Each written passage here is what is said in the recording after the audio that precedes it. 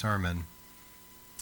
And you'll see why as we go. It's a very preparatory type sermon for the revival that God has for us. And so let's go ahead and open with prayer. So Lord, I thank you for what you're doing tonight. We come to you in Jesus' name and through his blood. And we ask that the heavens be open, that your glory come. Lord, I ask you to anoint and speak through me everything that needs to be spoken tonight. They will go forth in glory and power and strong anointing, Lord. That your Holy Spirit will move upon all those that are going to be hearing this. Lord, to help us to give you our full attention, our best year, our focus, to be good, fertile soil of hearts and minds and lives. And Lord, that this will go out among the nations, that the winds of your Spirit carry this out among the nations. It will go forth and accomplish everything you sent it forth to do. Let it be anointed to break through, like the hammer of the Word of God breaking through. Let it be a sword that's going to penetrate, a light that shines bright, dispelling darkness and deception, exposing the enemy, exposing things of the enemy. And let there be a washing of the water. But Lord, let this be living seeds of truth sown into good soil, watered by the Spirit, take root, grow, and produce 100-fold harvest of eternal fruit that remains until Jesus comes. And we stand on your word that this will not return void, but accomplish that which you sent it forth to do. And the birds of the air may try to steal the seed, but we agree together right now that we bind up anything of Satan's kingdom that would try to hinder this in Jesus' name. In any way, getting where it's supposed to, accomplishing what it's supposed to accomplish, any hindrance of the enemy, we bind you in Jesus' name, command you to back off, and Lord, let this go forth. And we stand on the promise everything will take place through this, that your will to be done. Speak through me tonight with clarity. In Jesus' name we pray. Amen. All right, so I'm dealing with part 8 of the Blood and Fire series. And tonight I'm going to be dealing with Satan's fifth column, which I talked about last week. But of course, I'm not just going to stick with that one topic there. I really want to get to some areas of two spirits, a religious spirit and a spirit of death, and they kind of work together. And I want to talk about that tonight as well. All right, you guys ready to get into the Word? So Matthew chapter 24, verse 4. Some of these things I've preached on before, but I really believe this will be a blessing, you guys. I feel like this will help you, because as God's going to be sending a move of his Spirit, we need to be ready for that and ready for other things that are going to come up because of that. And so this sermon's going to deal with some of that tonight. So let's just start out with this. In Matthew 24, verse 4, Jesus said to them, "See to it that no one deceives you." Now, the context of this was that the disciples, Jesus had been talking to them about the end times. Or he had been talking, rather, about the temple being destroyed. And so they had asked him.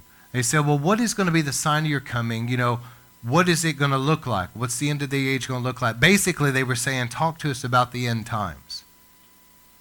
And so Jesus said to them, the very first thing he says is, make sure nobody deceives you.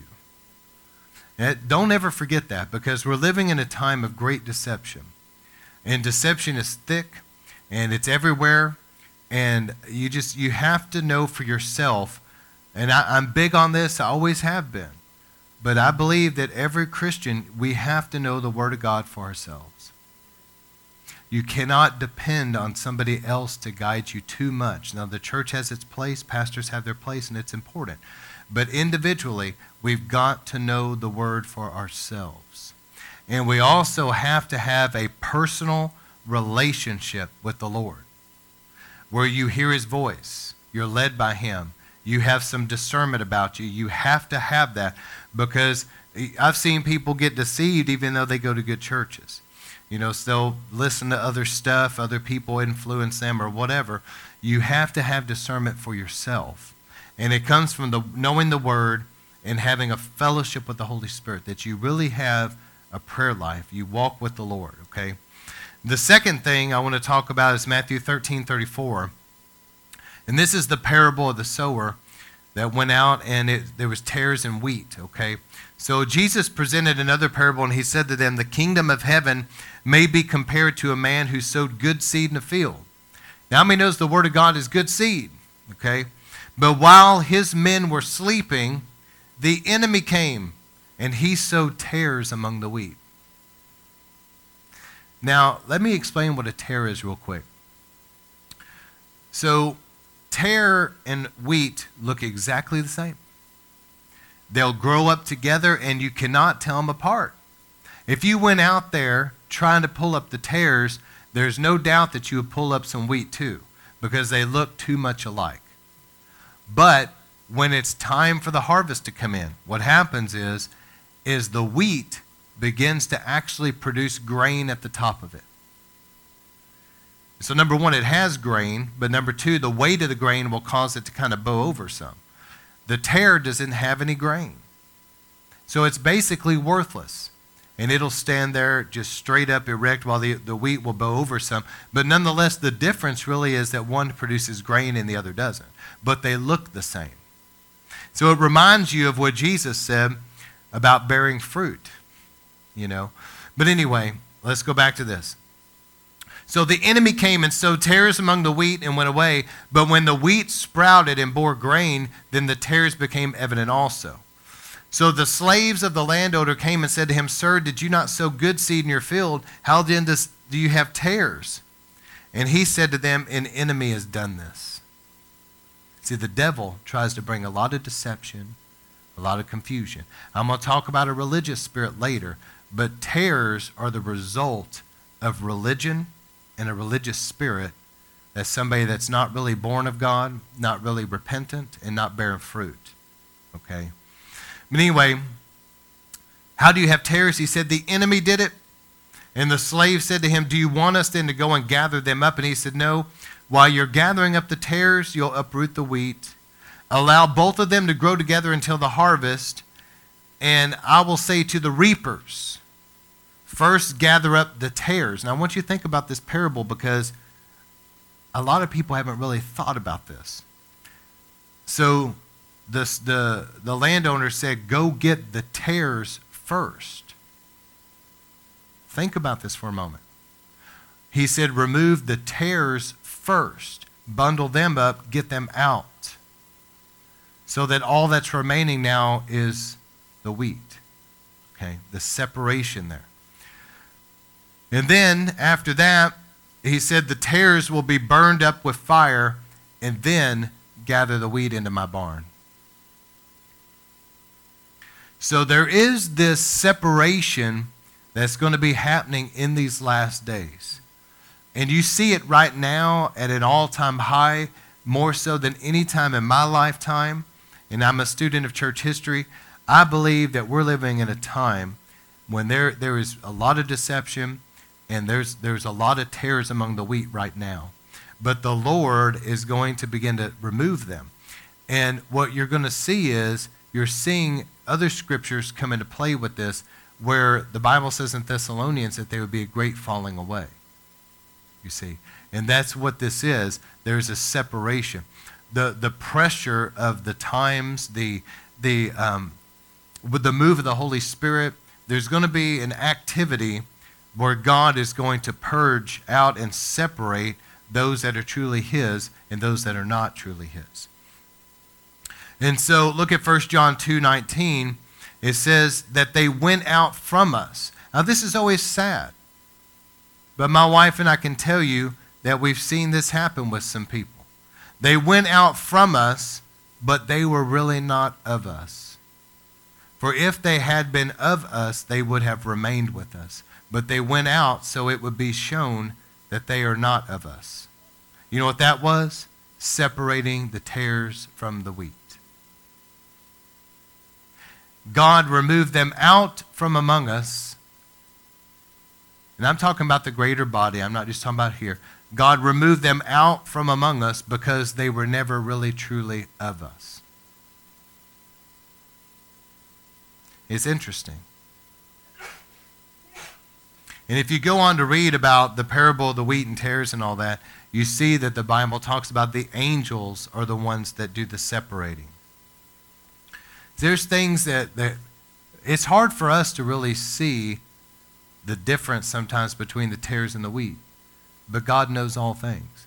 And He'll send His mighty angels to begin to sift between and begin to remove out what needs to go. All right, then 1 Timothy 4:1. But the Spirit explicitly says that in the latter times, some will fall away from the faith, paying attention to deceiving spirits and doctrines of demons. That right there is scary. So we're living in a time that we're seeing this. Other scriptures come to mind, like some people don't want to hear the truth.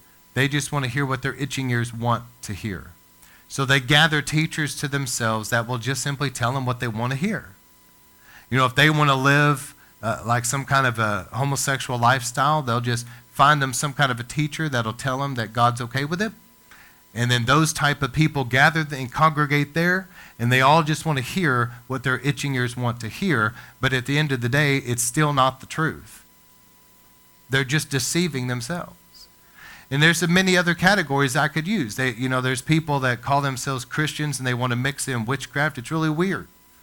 And they want to have some kind of a Christian witchcraft. It's an oxymoron, you know. And so what do? They get them some kind of a weirdo preacher that'll tell them that's okay.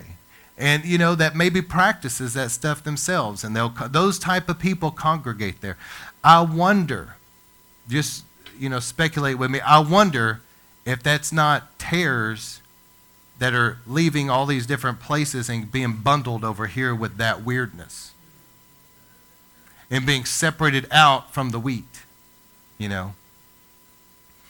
But the Spirit says in the latter times that some will fall away from the faith. So we're going to see this. We're already seeing this. I could name, I won't, but I know many people down through the years that used to live for the Lord that are far from Him now. And I know you do too. It's sad. But this scripture is being fulfilled in our day. We're seeing people fall away from the faith. They're listening to deceiving spirits. That can be translated seducing spirits.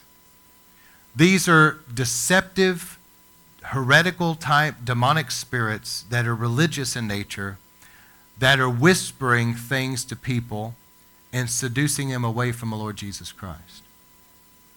And people are not discerning it. They think that it's God, but it's not. And also doctrines of demons. And this is in many forms. One doctrine of demons, for sure, is any doctrine that will make people feel comfortable with living in sin, that they can live a lifestyle of practicing sin and still get into heaven. It does not work that way. If it did work that way, then why was the cross ever necessary in the first place if you can live in sin and go to heaven? It would have been pointless for the Son of God to come. The reason He came was so that we can be forgiven and turn from sin and then live righteously. It's even in 1 Peter 2:24, He bore in His body our sin, that we can die to sin and live unto righteousness. So that's a doctrine of demons. There's many doctrines of demons, but anything that's making people feel comfortable with sin is a doctrine of demons. And some of these type of teachings in these latter days, there's some things I believe that are being taught today that has probably never been taught before in the 2,000 years of the church age. And one of them would be this really hyper grace, strange teaching that's going on right now. And in that hyper grace, it's actually teaching people to not repent of sin. It's teaching them in such a way that it's saying to them that your sins were forgiven past, present, and future. So basically it leads people to believe that they can go out and sin and it's already dealt with. Does that make sense? I mean, it's weird. But that's what they're being taught. And there's people, listen, there's deceiving spirits and doctrines of demons that are making people fall away from the faith. And this is not off in a corner somewhere. Unfortunately, I say this with love, and I have to be careful because I don't want to come across critical. It's not my heart. But this is on national television. Okay? It's not off in a corner somewhere. It's widespread and pervasive.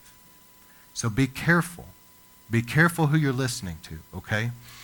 And it's interesting because when Paul prophesied this, he says, by means of hypocrisy of liars seared in their own conscience as with a branding iron. We got to keep tender hearts.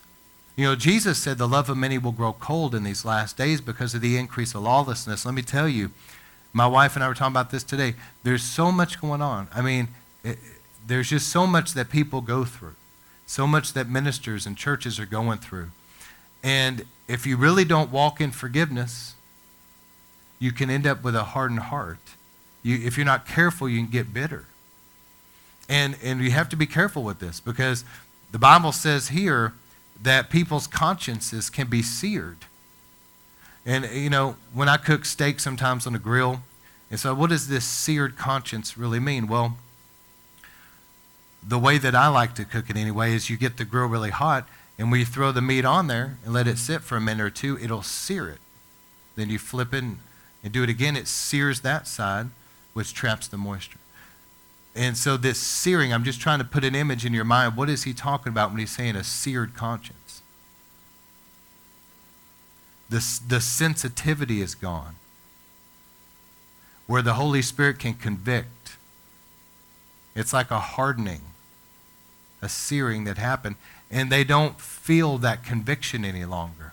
It's scary, because also in Thessalonians about the last days, Paul warned, he said, listen, there's people that if they don't have a love for the truth, that they will be given over to deception. And so we're going to have to love the truth. Amen. All right. But here's something I found really interesting when I was studying this, because I'm really dealing with a religious spirit tonight. And so I'm going somewhere with this. I want you to see about the wheat and tares. The tares are the result of religion. Okay? Now keep following me. Look at this. It says, by means of hypocrisy of liars seared in their own conscience with a branding iron. It says, men who forbid marriage. Now that is an interesting statement for Paul to make. Why in the world would he make that statement? He lived in a day that was definitely not going on. But think about it. He lived in a culture where marriage was honored. He said marriage should be honored by, well, Hebrews says it. So it's something that would have been something weird in his culture and in his mindset. But when you talk about, Paul was moving prophetically here. He says, but the Holy Spirit says in the latter times, these things will happen. So he was prophesying 2,000 years ago, and he was somehow looking down through the ages, and he was saying, I'm trying to tell the church, and I'm trying to warn you that in the last days, this will be there. And it's interesting because when we talk about a group that forbids marriage, who do you think about? Roman Catholicism. And so I'm going somewhere with this. So you have one group over here that Roman Catholicism, I love Catholic people. I'm not an enemy of them at all. But Roman Catholicism is definitely not true Christianity and never has been. I don't have time to rabbit trail too much on that. But please look it up for yourself. Please look up what they believe. Because they are open in the Vatican that they do not believe that salvation comes by faith in Christ alone. The gospel that you and I believe, the gospel that Martin Luther preached, the gospel, they do not believe it. Roman Catholicism believes that you're saved through the Catholic Church by being a good little Catholic. That's what they believe. And they don't hide that fact. They believe if you do what they say and don't do what they say don't do, and you're a good little Catholic, you come to Mass, that you'll earn your salvation through the Roman Catholic Church. So it's a different gospel. It's a gospel of works. It's religion. And then here's another interesting thing. And Paul said not only will they forbid marriage, but and advocate abstaining from foods which God created to be gratefully shared by those who believe and know the truth. Who do you think of whenever you hear about abstaining from certain types of foods? Judaism, kosher eating. There may be some other groups that abstain from different things. But it's a belief there, again, in Judaism. Do not believe in the salvation that is offered through Christ. They do not believe it. They believe that they are saved by being a good little Jew. Do this, don't do this. It's a works-based thing. It's religion.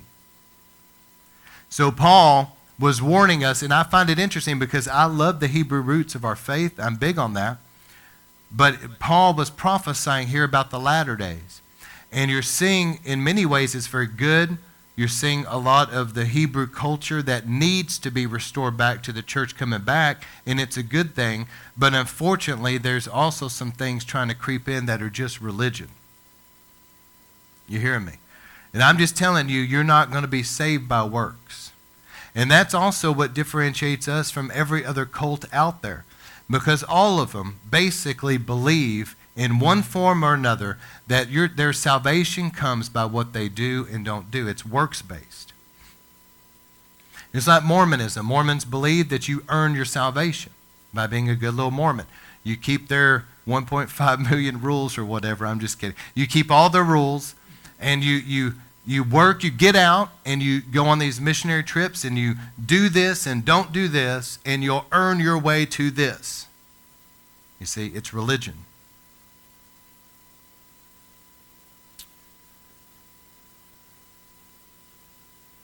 So I'm going somewhere with this about Satan's fifth column, and I really want to end up on a religious spirit.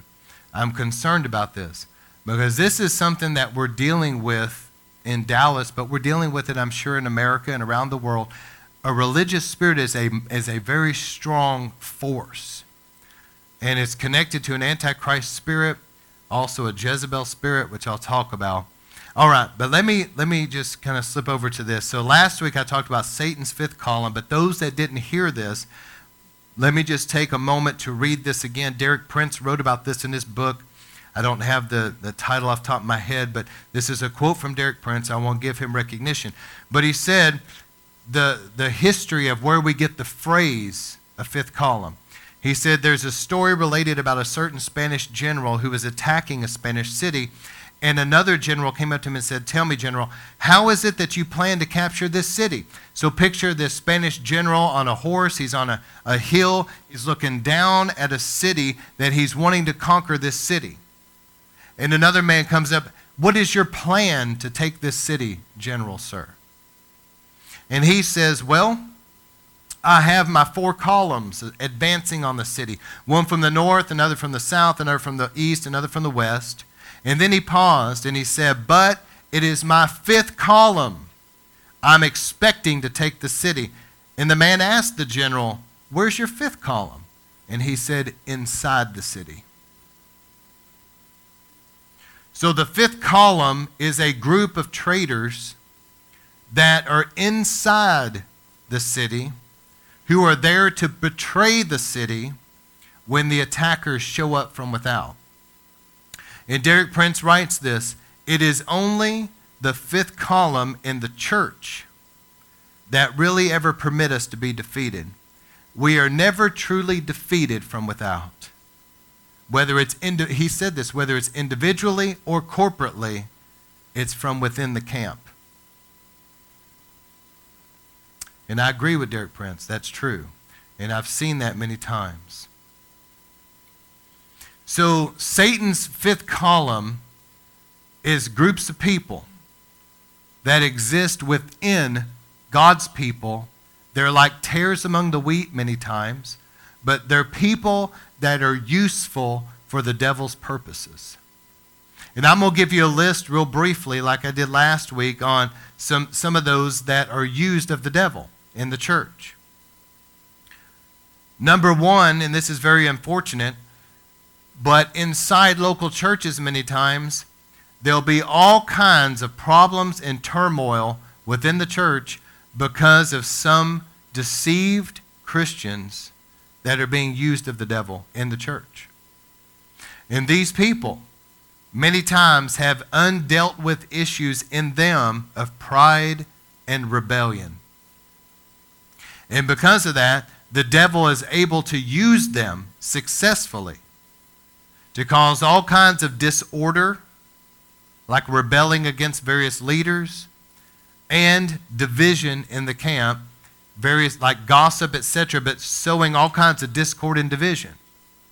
You have this group over here that doesn't like this group over here, and this group that's bucking up against the leaders, and all this turmoil that's going on from within causes that church to be ineffective. And eventually, if it's not dealt with, sometimes it can literally result in the good people in the church leaving because they're tired of it. And you have all these troublemakers, and then eventually the church ends up closing its doors. So it's not the attacks from the outside, like the critics or whoever.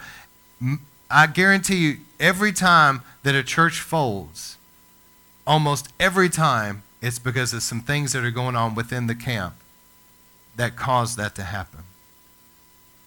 It's got to be dealt with. Another group of people, and this is very pervasive now, as I said last week, because of kind of watering down the gospel and not wanting to preach things straight and call repentance out. You know, call people to repentance, call them to the altar. People don't want to do that anymore. They don't want to offend anybody. And because of that, there are a higher percentage of people among us out there that are not born of God. They're basically the unsaved, ungenerated among us. And because they're in the camp and they're not born again and they haven't repented, then they're useful to the devil. And whenever the devil wants to cause all kinds of turmoil in a church, those type of people, it does not take the devil any type of effort at all to begin to use them. Another group would be witches on assignment. And I assure you that this is very common, even though people probably won't believe it is. It actually is very common, unfortunately. But there are groups of witches and Satanists, etc., whatever name they want to use. There are people that are in the occult, and they serve the devil directly, and they know what they're doing. As a matter of fact, they have training for this. And they're trained to infiltrate Christian churches and destroy them from within. They are taught how to dress, how to talk, and how to act so nobody would suspect a thing. And they're very good at what they do. And so they'll come in many times and they'll begin some kind of an assignment in the church to set up and frame some kind of a leader with some kind of false allegation, or to cause some kind of, they want prayer out of the church for sure, but just to cause setups and things to happen to destroy that church from within. Others that would be infiltrators in these latter days, and I believe this is increasingly common, unfortunately, but different groups like maybe Muslims or militant atheists or those in the LGBT community, that they're strategizing, well, we hate these Christians, we hate these churches, how do we destroy them? And I guarantee you that there's going to be more and more infiltration into churches to destroy them from within. And these people, no doubt, when they come in, are probably going to try to blend in at first and then create all kinds of problems. And then, of course, probably the worst in this group are self-proclaimed watchdogs and critics. These people write books, they have television shows, they have radio programs, they blog on the internet. They have different types of so-called big, giant, air quote ministries, but all that their so-called ministry is destroying ministries that they don't like. That's it. And these people cause all kinds of problems, all kinds of destruction, and they are mightily used of the devil to create all kinds of problems. And I believe these people are probably the most destructive in the body of Christ. They cause widespread destruction. All right. So let me move on from that. I want to get to this point. I want to get to a religious spirit. And this is what I'm going with tonight. All right. A religious spirit in the Bible, I want to read this scripture in 1 John 4:3. It says, every spirit that does not confess Jesus is not from God. This is the spirit of the Antichrist, okay, of which you heard that is coming and is now. I want you to pay attention to some of these phrases. John says that there is a spirit of Antichrist, which you heard is coming and is now in the world. He wrote this 2,000 years ago. Okay? So this is an Antichrist spirit. Now let me talk briefly about the word Christ and some Greek understanding of Antichrist. The word Christ, in Hebrew, the word would be Mashiach, and it means Messiah. But if you look at it in Hebrew, about what it actually means, it means the holy and anointed one. Remember those two things, holy and anointed.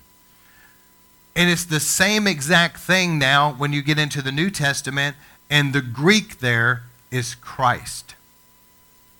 So Christ means the same thing. It means the holy and the anointed one. Let me take my time with this because I really want this to be established. Because I'm very concerned about this. I'm concerned about the counterfeit gospel, just the tares among the wheat and all that. I have a strong concern as a pastor. So I want to spend some time with this. So there's two ways. Other languages sometimes, the way that it's translated doesn't always do things justice. So let me take a moment to explain something. Antichrist can mean against Christ. It does mean that. It can mean that. Okay? So let's talk about that for a moment. Let me just stop there. So against. So we know that that's going to be against the Lord. But what does Christ mean? Against what's holy. Against what's anointed. Do you see? It's an anti-holiness and an anti-anointing spirit. Now here's another meaning. If you're taking notes, remember this one. It can, in the Greek, it can read this way, and this is important. Antichrist can read instead of Christ. Instead of. So it means a counterfeit. And of course we know that the man of lawlessness, the Bible calls him the son of perdition, the actual individual who's the Antichrist, we know that he's going to be a counterfeit Christ of sorts. We know that. But John is talking about something deeper. He's saying there is an Antichrist spirit in the world. And so this is a spirit that is against the Lord. It's against holiness, and it's against the anointing. It's opposed. That's where you get things like in our government. There's just different areas in our school system where it's like anything to do with Jesus Christ, His name, His word, anything to do with Him, they are militant against them. I mean, it's a militant move to remove any reference of Jesus Christ. It's an Antichrist spirit.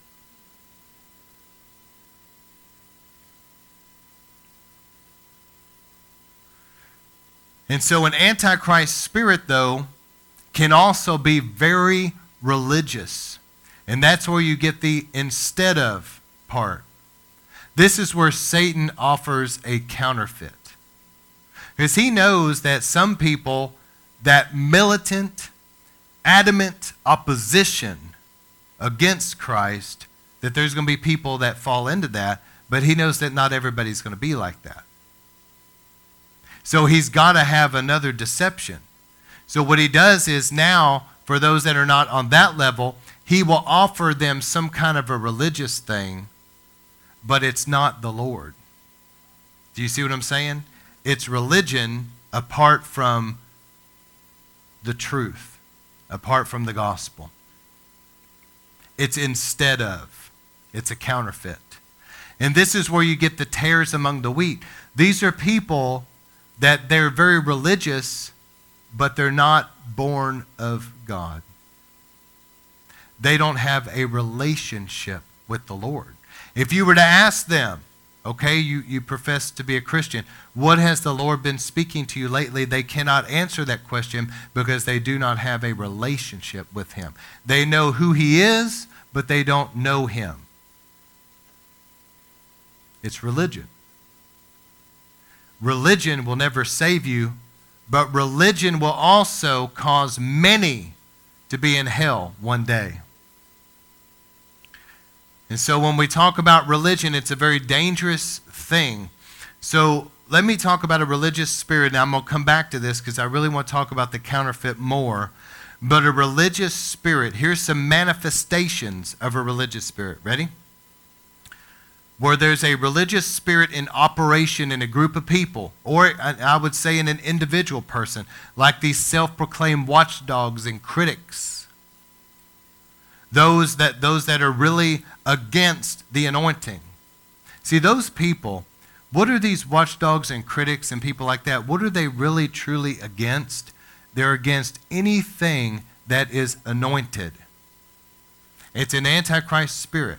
Anything to do with power, demonstrations of the Holy Spirit's power, tongues, the gifts, revival, anything that's anointed. They can't stand it. They hate it. They're in opposition to it.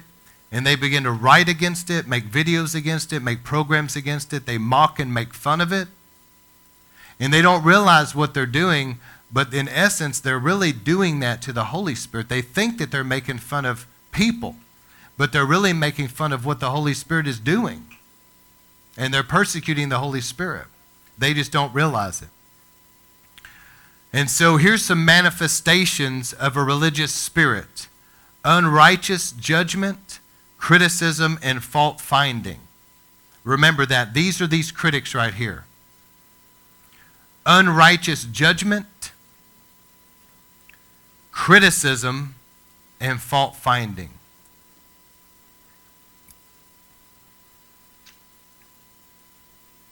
These people have something, that religious spirit has some kind of like an evil anointing or something on their mind and on their eyes to where it's almost like they cannot see. You remember when Paul got saved?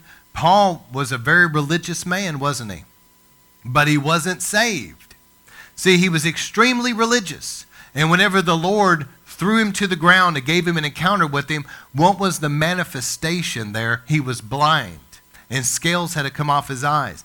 See, these religious critics that come against moves of God, come against the anointing, they don't realize what they're doing. But it's literally a form. It's a religious form of the Antichrist spirit.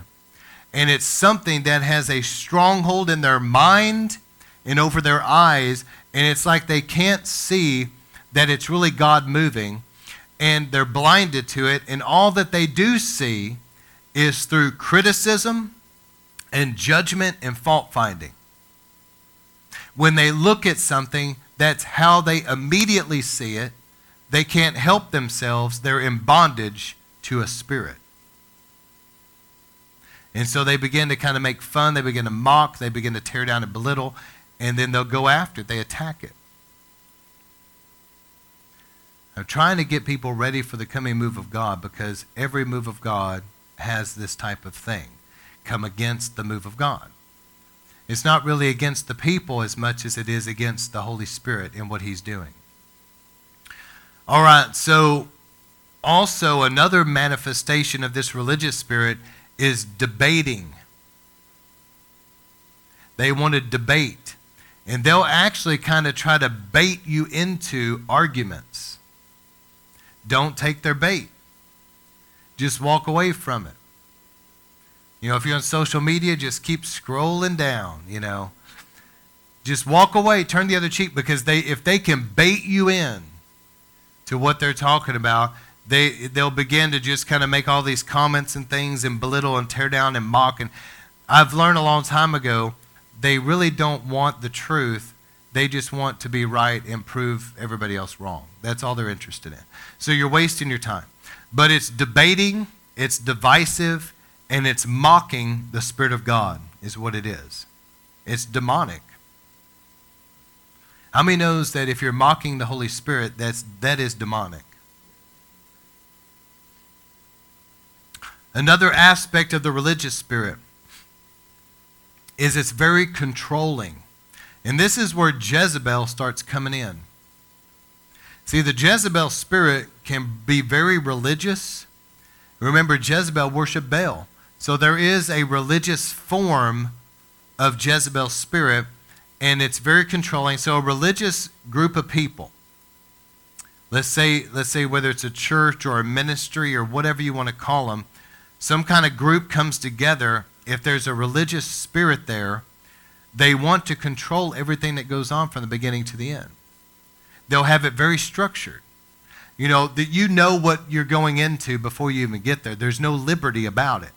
I mean, they're going to say from 10 to 10:30, we're going to do these specific 3 songs. Then we're going to, at 10:31, we're going to do this. And at 10:40, and they have everything structured and totally, completely controlled by man. And the Holy Spirit will never move in that. And God never, if you read the book of Acts and you really understand book of Acts biblical Christianity, there is a ministry of the Holy Spirit that's supposed to be among us. But that right there, what I just described, is basically saying to the Holy Spirit, we don't need you, we don't want you here, we've got this. But that religious control, and if the Holy Spirit ever starts to move in any way, they will call it down. They'll bring the person in an office and rebuke them. They'll shut it down and get rid of it immediately. These people don't like tongues. If they hear tongues going on, they'll go to the person and tell them to stop it. They don't believe in prophecy. They want to control out anything to do with the Holy Spirit, the anointing, any demonstrations of power, any gifts. They want it out. And they want man to be in control. See, instead of the anointing, it's man's attempt. And see, now in our modern time, let me kind of give you maybe some understanding about how that's morphed into our time. Because when I was maybe a child, it was more in the area of, and not that this has gone away, but I mean, you know, they hated modern worship. They just wanted hymns. They hated freedom. I tell you, a religious spirit hates free worship. It hates it. It wants people just sitting there and spectating. It doesn't want freedom in worship. But now, what you're seeing with the instead of, like a counterfeit, Satan knows that there's going to be people out there that he can get them like a militant opposition that's like these atheist groups, LGBT groups, all of that. But how does he get religion among God's people? Well, here's one way. So people come to a gathering. And what they're getting is they're getting a really awesome show that's put on. It's very entertaining. You know, it gets people excited about it. It's exciting. It's good worship, and it's fun. The smoke and the lights, the show that's put on, it sounds good. They start getting involved in a church or ministry somewhere, and they love the social aspect of it. You know, they have different small groups, etc., which there's nothing wrong with, but they're drawn in by the social interaction. And they want things for their kids or whatever, and there's all these different programs that are offered. And I'm not saying that any of this is wrong in and of itself, but what's happening in most places now is that people are coming because of those things, but at no time are they ever being confronted with the gospel. Are you really born of God? And the Apostle Paul confronted the Corinthian church. And he said to them, this was a church he planted. And in his writings, he was basically pointing a finger at them and says, you better examine yourself and make sure that you're in the faith, unless you fail the test. Where is that going on? See what I'm saying? What good does it do to have all of this fun, social, wonderful things there's nothing wrong with, if at the end of the day many people end up going to hell because they never really knew the Lord. So at the end of the day, what are we actually accomplishing, really? And what it's become, it's instead of. It's a counterfeit. What it's become is, it's just another thing. You know, in neighborhoods now and in communities, there's all kinds of fun activities you can get involved in. You can get your kids in different programs. It's just a social thing. Well, unfortunately, the church is trying to adopt that. And it's just a social fun thing for families. And people are only hearing basically motivational speeches. They're hearing things that tell them, how do you have a better life now? But they're not hearing things that have eternal significance. You see, that's what's concerning. It's instead of, it's a counterfeit. So in the world, you have the opposition aspect of the Antichrist spirit, but in the church, you have this deceptive religious thing that looks good, it draws numbers, it has a veneer of being successful, but at the end of the day, many will perish because they don't know the Lord Jesus Christ. So you're really not accomplishing anything. It just looks like you are. I'll tell you, the greatest threat to Satan is the true gospel being preached under a mighty anointing. That's his greatest threat. So he wants to blur what the gospel actually is. He wants the gospel to become something other than what it actually is. So he'll give people whatever they want. This particular group, they're involved kind of in this type of religious activity, so Satan leads them to believe that by their good works and by what they're doing, they'll earn their salvation. To this group over here, their family went to this particular church, they go to it, so Satan deceives them into believing, well, you're a member of this church, so therefore you're going to heaven. And so they think their salvation comes through a membership.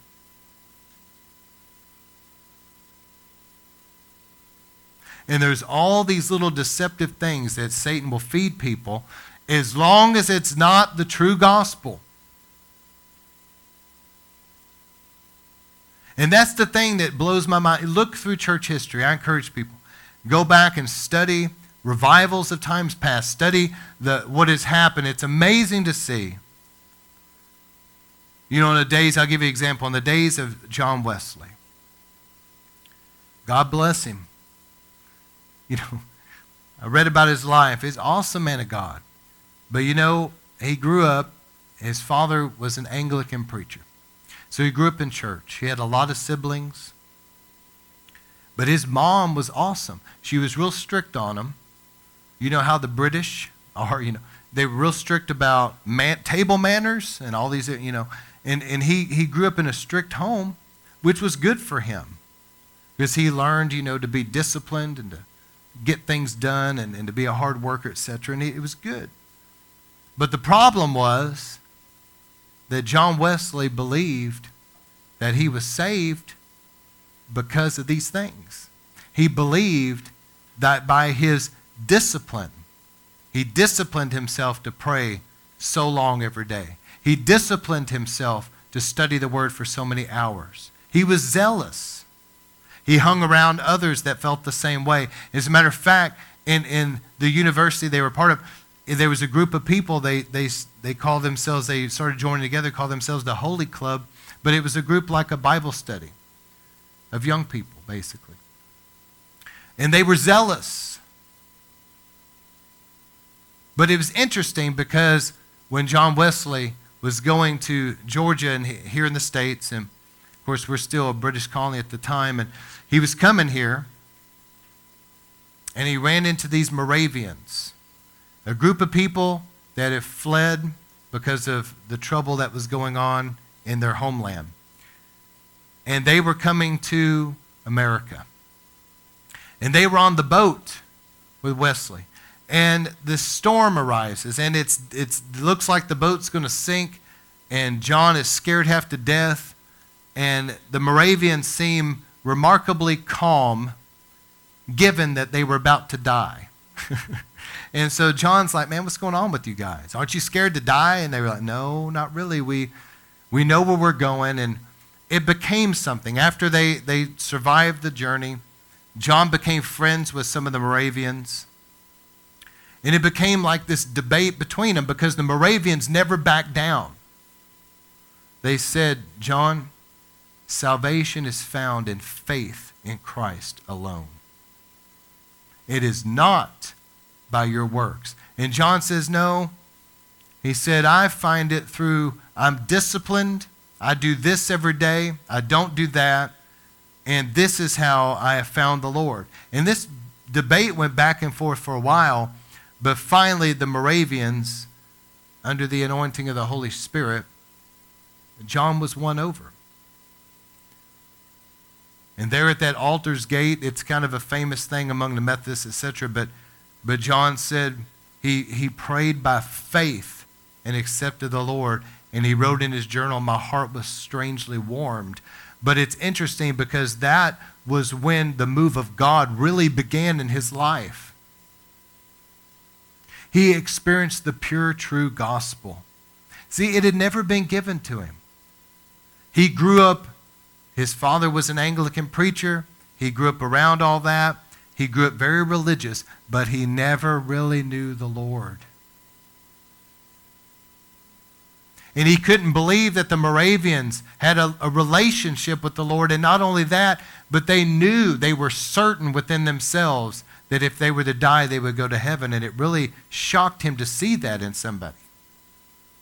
But once John was born again, now he had what he needed for the first great awakening to break out in England and America. He was preaching the pure gospel. See, that was what was needed. But here's the interesting thing, and don't ever forget this because, man, I'm telling you, this has cycled down through church history last 2,000 years over and over and over again. John could not minister among the church people. The churches would never accept his message. He couldn't even minister in his own father's church. So John ended up on the streets preaching the gospel to those that were unchurched because the religious didn't want to hear it. You see that all through history, all through church history. The religious community have their form of godliness but no power. They don't have the true gospel. They don't have the anointing of the Holy Spirit. They're content in their dead religion. And then somebody comes in like that under the anointing, preaching the pure gospel, and it's rocking the boat. And they don't want it. They kicked him out. And I'll tell you what ended up happening because John wouldn't give up and wouldn't get discouraged and kept preaching. I'll tell you what happened, the first Great Awakening. It swept through America, it swept through England, and the masses came to know Jesus Christ is what happened. But it was in spite of the institutionalized church. They were against it.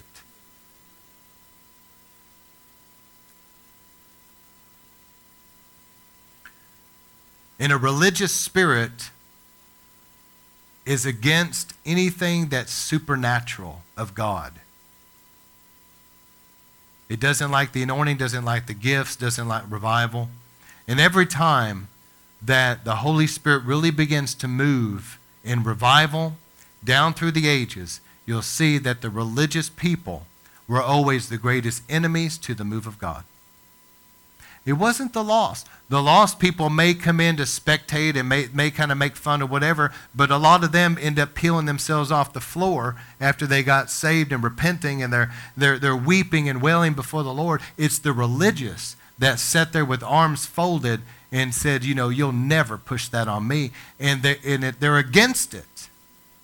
It's an antichrist spirit, and they don't even know it.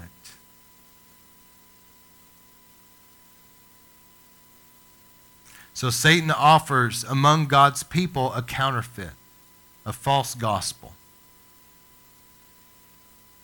And this structure of religion that's created there, people come in and out, but many of them never accept the Lord. They're never convicted of their sin. They certainly don't mature in Christ. I've seen places like that. I left one place where I'd simply just helped out with the youth for a little while. I came back years later.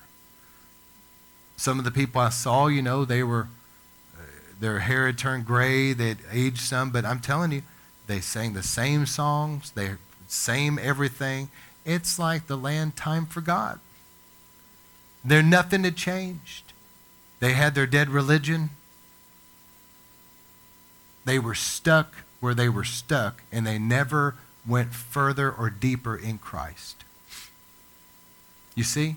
And then the next generation that's coming up in that, they don't want that religious garbage pushed on them because it's just about rules. See, that's the thing that I have a hard time getting through to some people. To some people, it's all about do's and don'ts, and that has its place. It does. And to them, God is boring. They can't imagine why anybody would want to go to church on a Friday or Saturday night, why anybody would ever want to waste their time. It's boring to them because they don't know the Lord. To them, it's just rules, and it's boring. It's religion. If they ever have an encounter with the Lord, if they ever have a relationship with the Lord, they'll never feel that way again. All right, so religion creates a structure, and I'm closing with this, of death. Because what does the gospel bring? The gospel brings life. It brings a new birth. Jesus said, I've come to give life, life abundant. So where you have the ministry of the Holy Spirit, you have the truth of God's word being preached, you have an atmosphere, an environment of life. But where there's religion, you're going to have an atmosphere of death, spiritual death, and even like a spirit of death over that can create all kinds of health problems, etc. So I need to close with this, but let me just give you this, a structure like a stronghold of death, which I believe is something we're coming up against in Dallas. I don't have time to get into why I believe that, but there's been enough that's happened that I do believe that, and it's because of a religious spirit. So just like you have a stronghold of religious witchcraft, you have a stronghold of religious death. So you have in this, you have like a strong man of the spirit of death, but underneath that you have other spirits like infirmity and fear. And I'll talk about that as we go. So Revelation 6:8, John said, look, I behold an ashen horse, and he who sat on it had the name Death, the spirit of death. And Hades was following with him. Authority was given over him, talking about death, over the fourth of the earth to kill with the sword, famine. Now look at the different ways death brought death. Through the sword, famine, pestilence, that's sickness. Also about wild beasts of the earth coming in and slaughtering people. So it was different ways that this spirit brought death. So where you have a spirit of death, you basically have premature death. Somebody's dying before their time, before the Lord wants them to die. Premature death. This can come through incurable diseases, chronic illnesses, like wasting away. Premature death obviously will work with a spirit of infirmity, which is a totally different spirit. The spirit of infirmity will not necessarily kill somebody, but a spirit of infirmity will cause things that should heal on its just a normal thing that should heal. It'll never heal. A spirit of infirmity will cause somebody to remain in chronic sickness for years, maybe the rest of their life. The spirit of infirmity will cause somebody to go from one sickness to the next.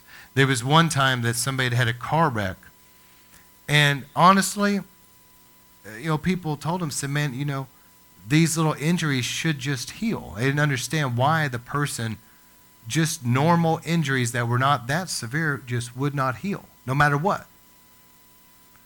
And a minister ministered to that person and prayed over them, and under the anointing, took authority and said, I break this spirit of infirmity. I command it to leave this body. And after that spirit left, did you know that person just simply a normal healing process came?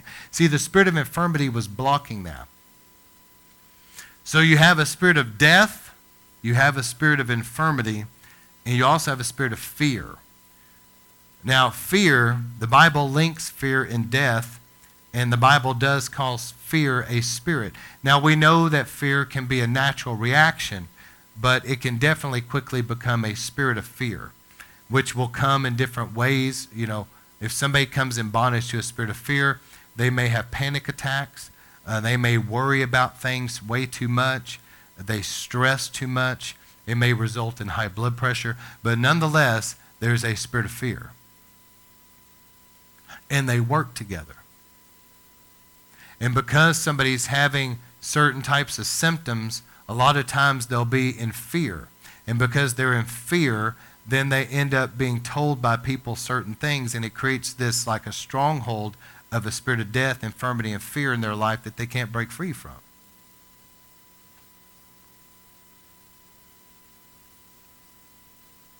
So how does a spirit of death come in? Number one, I believe a spirit of death is very linked to religion, because religion is death. It's a structure of death. It's a structure of spiritual death, and in any other realm of just death, religion offers no true life in it. But also, a spirit of death can come in through these different means. Negative emotions that overtake a person. They get into depression, and this may have been in their past. They got into depression and discouragement. They felt lonely and isolated and had suicidal tendencies. So a spirit of death came in on that through the emotions. Another way that a spirit of death can come in is through fear. Fear manifests in the way of really being stressed out, anxiety, worrying about things all the time. Again, it can come in ways of panic attacks and even like a mental breakdown, but this is fear-based. And once that is there, that spirit of fear, it makes a way for a spirit of death to come in and begin to try to squeeze the life out of somebody. Also in that, I should have put this in here, but the thoughts, people that are meditating on things continually they shouldn't be meditating on. Negative thoughts, religious type thoughts, unrighteous judgment, criticism, fault finding, things like that of other, maybe bitterness. Just keep, over and over in their mind what somebody did to them, and all this of like hate is fostering in their mind. Well, the spirit of death can come in through the mind or the emotions. And when it comes in, again, it wants to set up a stronghold and begin to squeeze the life out of somebody. And a spirit of death can cause various health problems, incurable diseases, but it can cause damage to the body, and it can really be a great hindrance. So what is the spirit of death after? I think that we all would be safe to say this. The spirit of death wants to kill somebody before they fulfill their destiny. So it's akin to abortion. So if you survived that, you grew up and you weren't aborted as a baby, the spirit of death, though, if God's hand is on your life and he wants to use you, the spirit of death wants to target you and hit you so that you're never able actually to do anything for God. You're too sick, you're too oppressed, something is a stronghold there, something is hindering you from your destiny. It's wanting to take you out. Another way that a spirit of death can come in, this can be quite powerful, is through the occult. Witchcraft, divination, sorcery, any practices of the dark arts. But in particular, I would point out that there's a realm of the dark arts that has to do with communicating with the dead, seances, etc. A form of divination where they're wanting to commune with the dead, rituals that involve going to graveyards, things like that. Isn't it interesting? See, they're moving into realms of dark occult spirits, some of which have to do with death.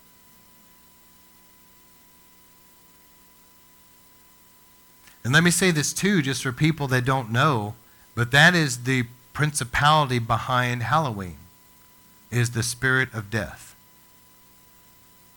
Samhain, it's in English it's spelled Samhain, I believe. So we would say probably Samhain, but it's pronounced Samhain. But it's the principal spirit behind Halloween. It's a spirit of death. And so that's what's basically one of the things that are being celebrated at Halloween is death. And that's why you see so many things that have to do with death. People are all over their lawn. They want to spread out all these, make it look like a cemetery. They don't realize what they're doing or they wouldn't do it. Because basically they're welcoming a spirit of death. They just don't realize they're doing that. Another way that a spirit of death will come in is through hatred, murder. Was there things in your ancestry like abortions in your bloodline or your past, violence, bloodshed, things like that, even wars that have been fought, but is there something there that has to do with death and murder that can allow a spirit of death to come in?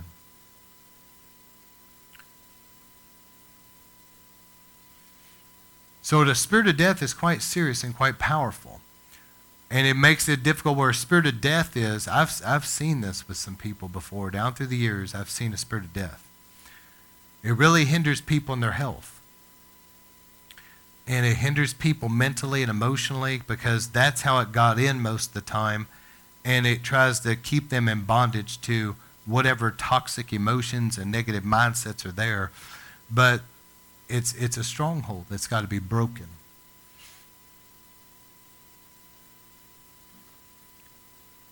All right, so I'm closing with that. I want people to be aware of it. But there's a book I really recommend that you get, and I want our viewers and people that watch and listen to this, by a lady named Becky Dvorak, and it's called Overcoming the Spirit of Death. This is preached in January 2020, and so she appeared on Sid Roth recently. So whenever people hear this, may hear this next year, but if you go back to around January 2020, you could probably see that episode. But look up Becky Dvorak.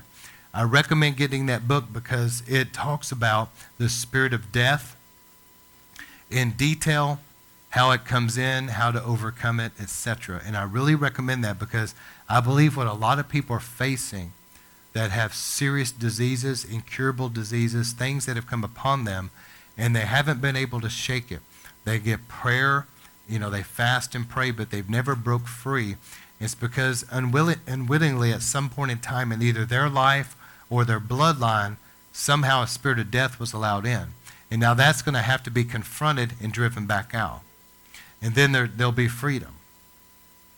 But religion is a bondage of death. And let me just say this as we're going to close down recordings with this. We better make sure that we are preaching the true gospel. Whether it fills up a room or empties that room out. Whether people love you or hate you with a passion.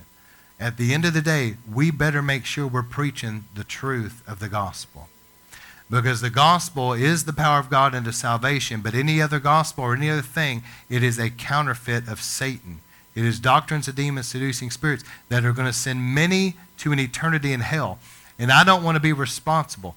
The only way people are going to get into heaven is going to be by their faith in Christ and what he did on the cross. That's it. It's faith in him. And when we put our faith in him, what he did, that he died in our place, he shed our blood, or shed his blood for our sin, and we put our faith in him, it results in a new birth. The Holy Spirit enters, you're born again, and you come into a covenant with the Lord. And when you come into that blood covenant, The old things will pass away. Everything becomes new. You're a new creation. If you have not experienced that right there, you have experienced a religious counterfeit. And you need to do what Paul said and examine yourself. Are you truly born of God? And the Holy Spirit in you bears witness with your spirit that you're a child of God. You know him. You have a relationship with him. If you cannot say that, then you better make sure and look to Jesus and pray to him and accept him as your Savior. Don't get a counterfeit. You're not going to be saved because you go to some church or because you listen to sermons on the radio all the time, or you listen to all these podcasts, you watch Christian TV, all these different things. None of that's going to save you. The only thing that's going to save you is your faith in Christ alone. All right. I want to make that real clear because it's not clear nowadays. So turn to him today and pray to him and seek him. Say, Jesus, forgive me for this stale life of religion. I repent. I want to know you. Forgive me. Let me be born again. I turn from my sin. I put my faith in you. Turn to him, okay? Now I want to close with that. Let's shut down recordings.